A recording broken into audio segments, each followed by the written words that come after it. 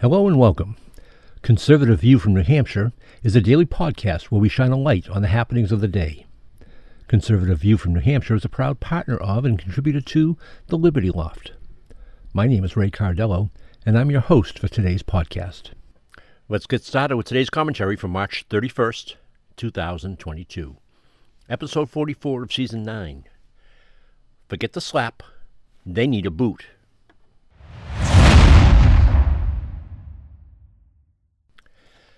The fall of the Oscars can be viewed as a documentary about the demise of the left and progressive movement. The movie industry no longer produces any quality entertainment deserving of an award. This decline has forced the Academy to find a new purpose in its annual soiree.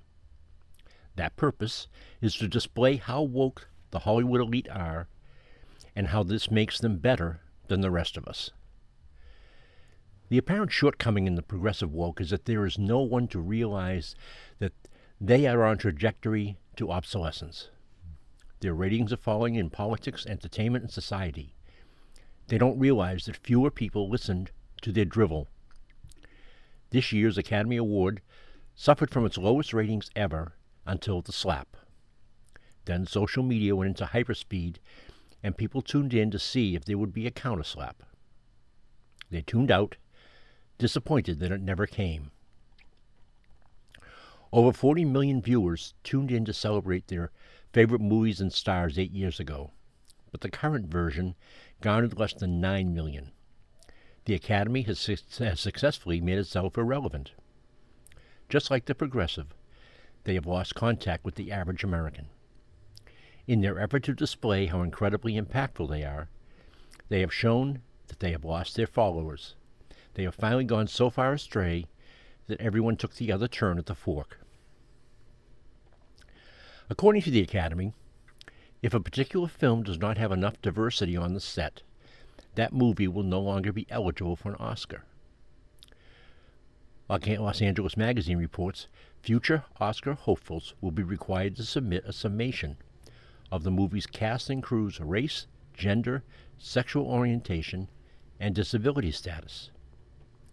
They are modeling the Biden administration, where diversity won out over excellence. They neglected to observe the results of that change in priority. The swag bag is a slap to Main Street America. These ultra-rich performers are rewarded for their appearance with $140,000 worth of items emblematic of their stature. Here's a list of them.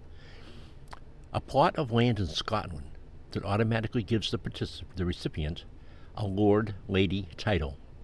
Now, in actuality, that seems converse to the woke, where Lord and Lady shouldn't even be considered. Extra virgin olive oil infused with golden flakes.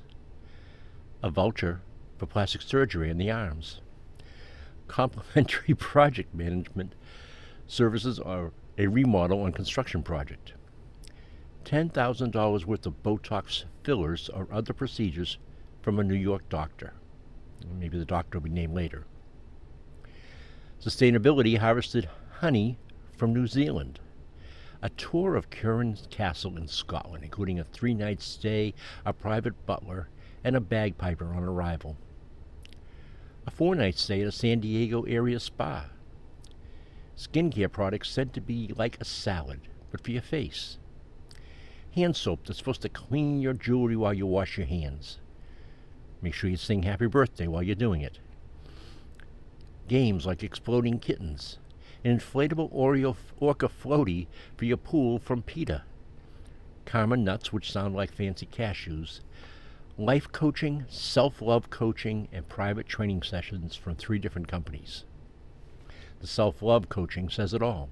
These egomaniacs will need this treatment when they realize that nobody knows their name. Can the Academy change course and become relevant once more? Yes, but only if they admit that they have lost their way and realize that Americans are about excellence. We do not care if you are black, white, gay, straight, or suffer from an emotional challenge. We want a memorable performance that future stars can dream of matching. Then you won't need to slap the host for people to tune in.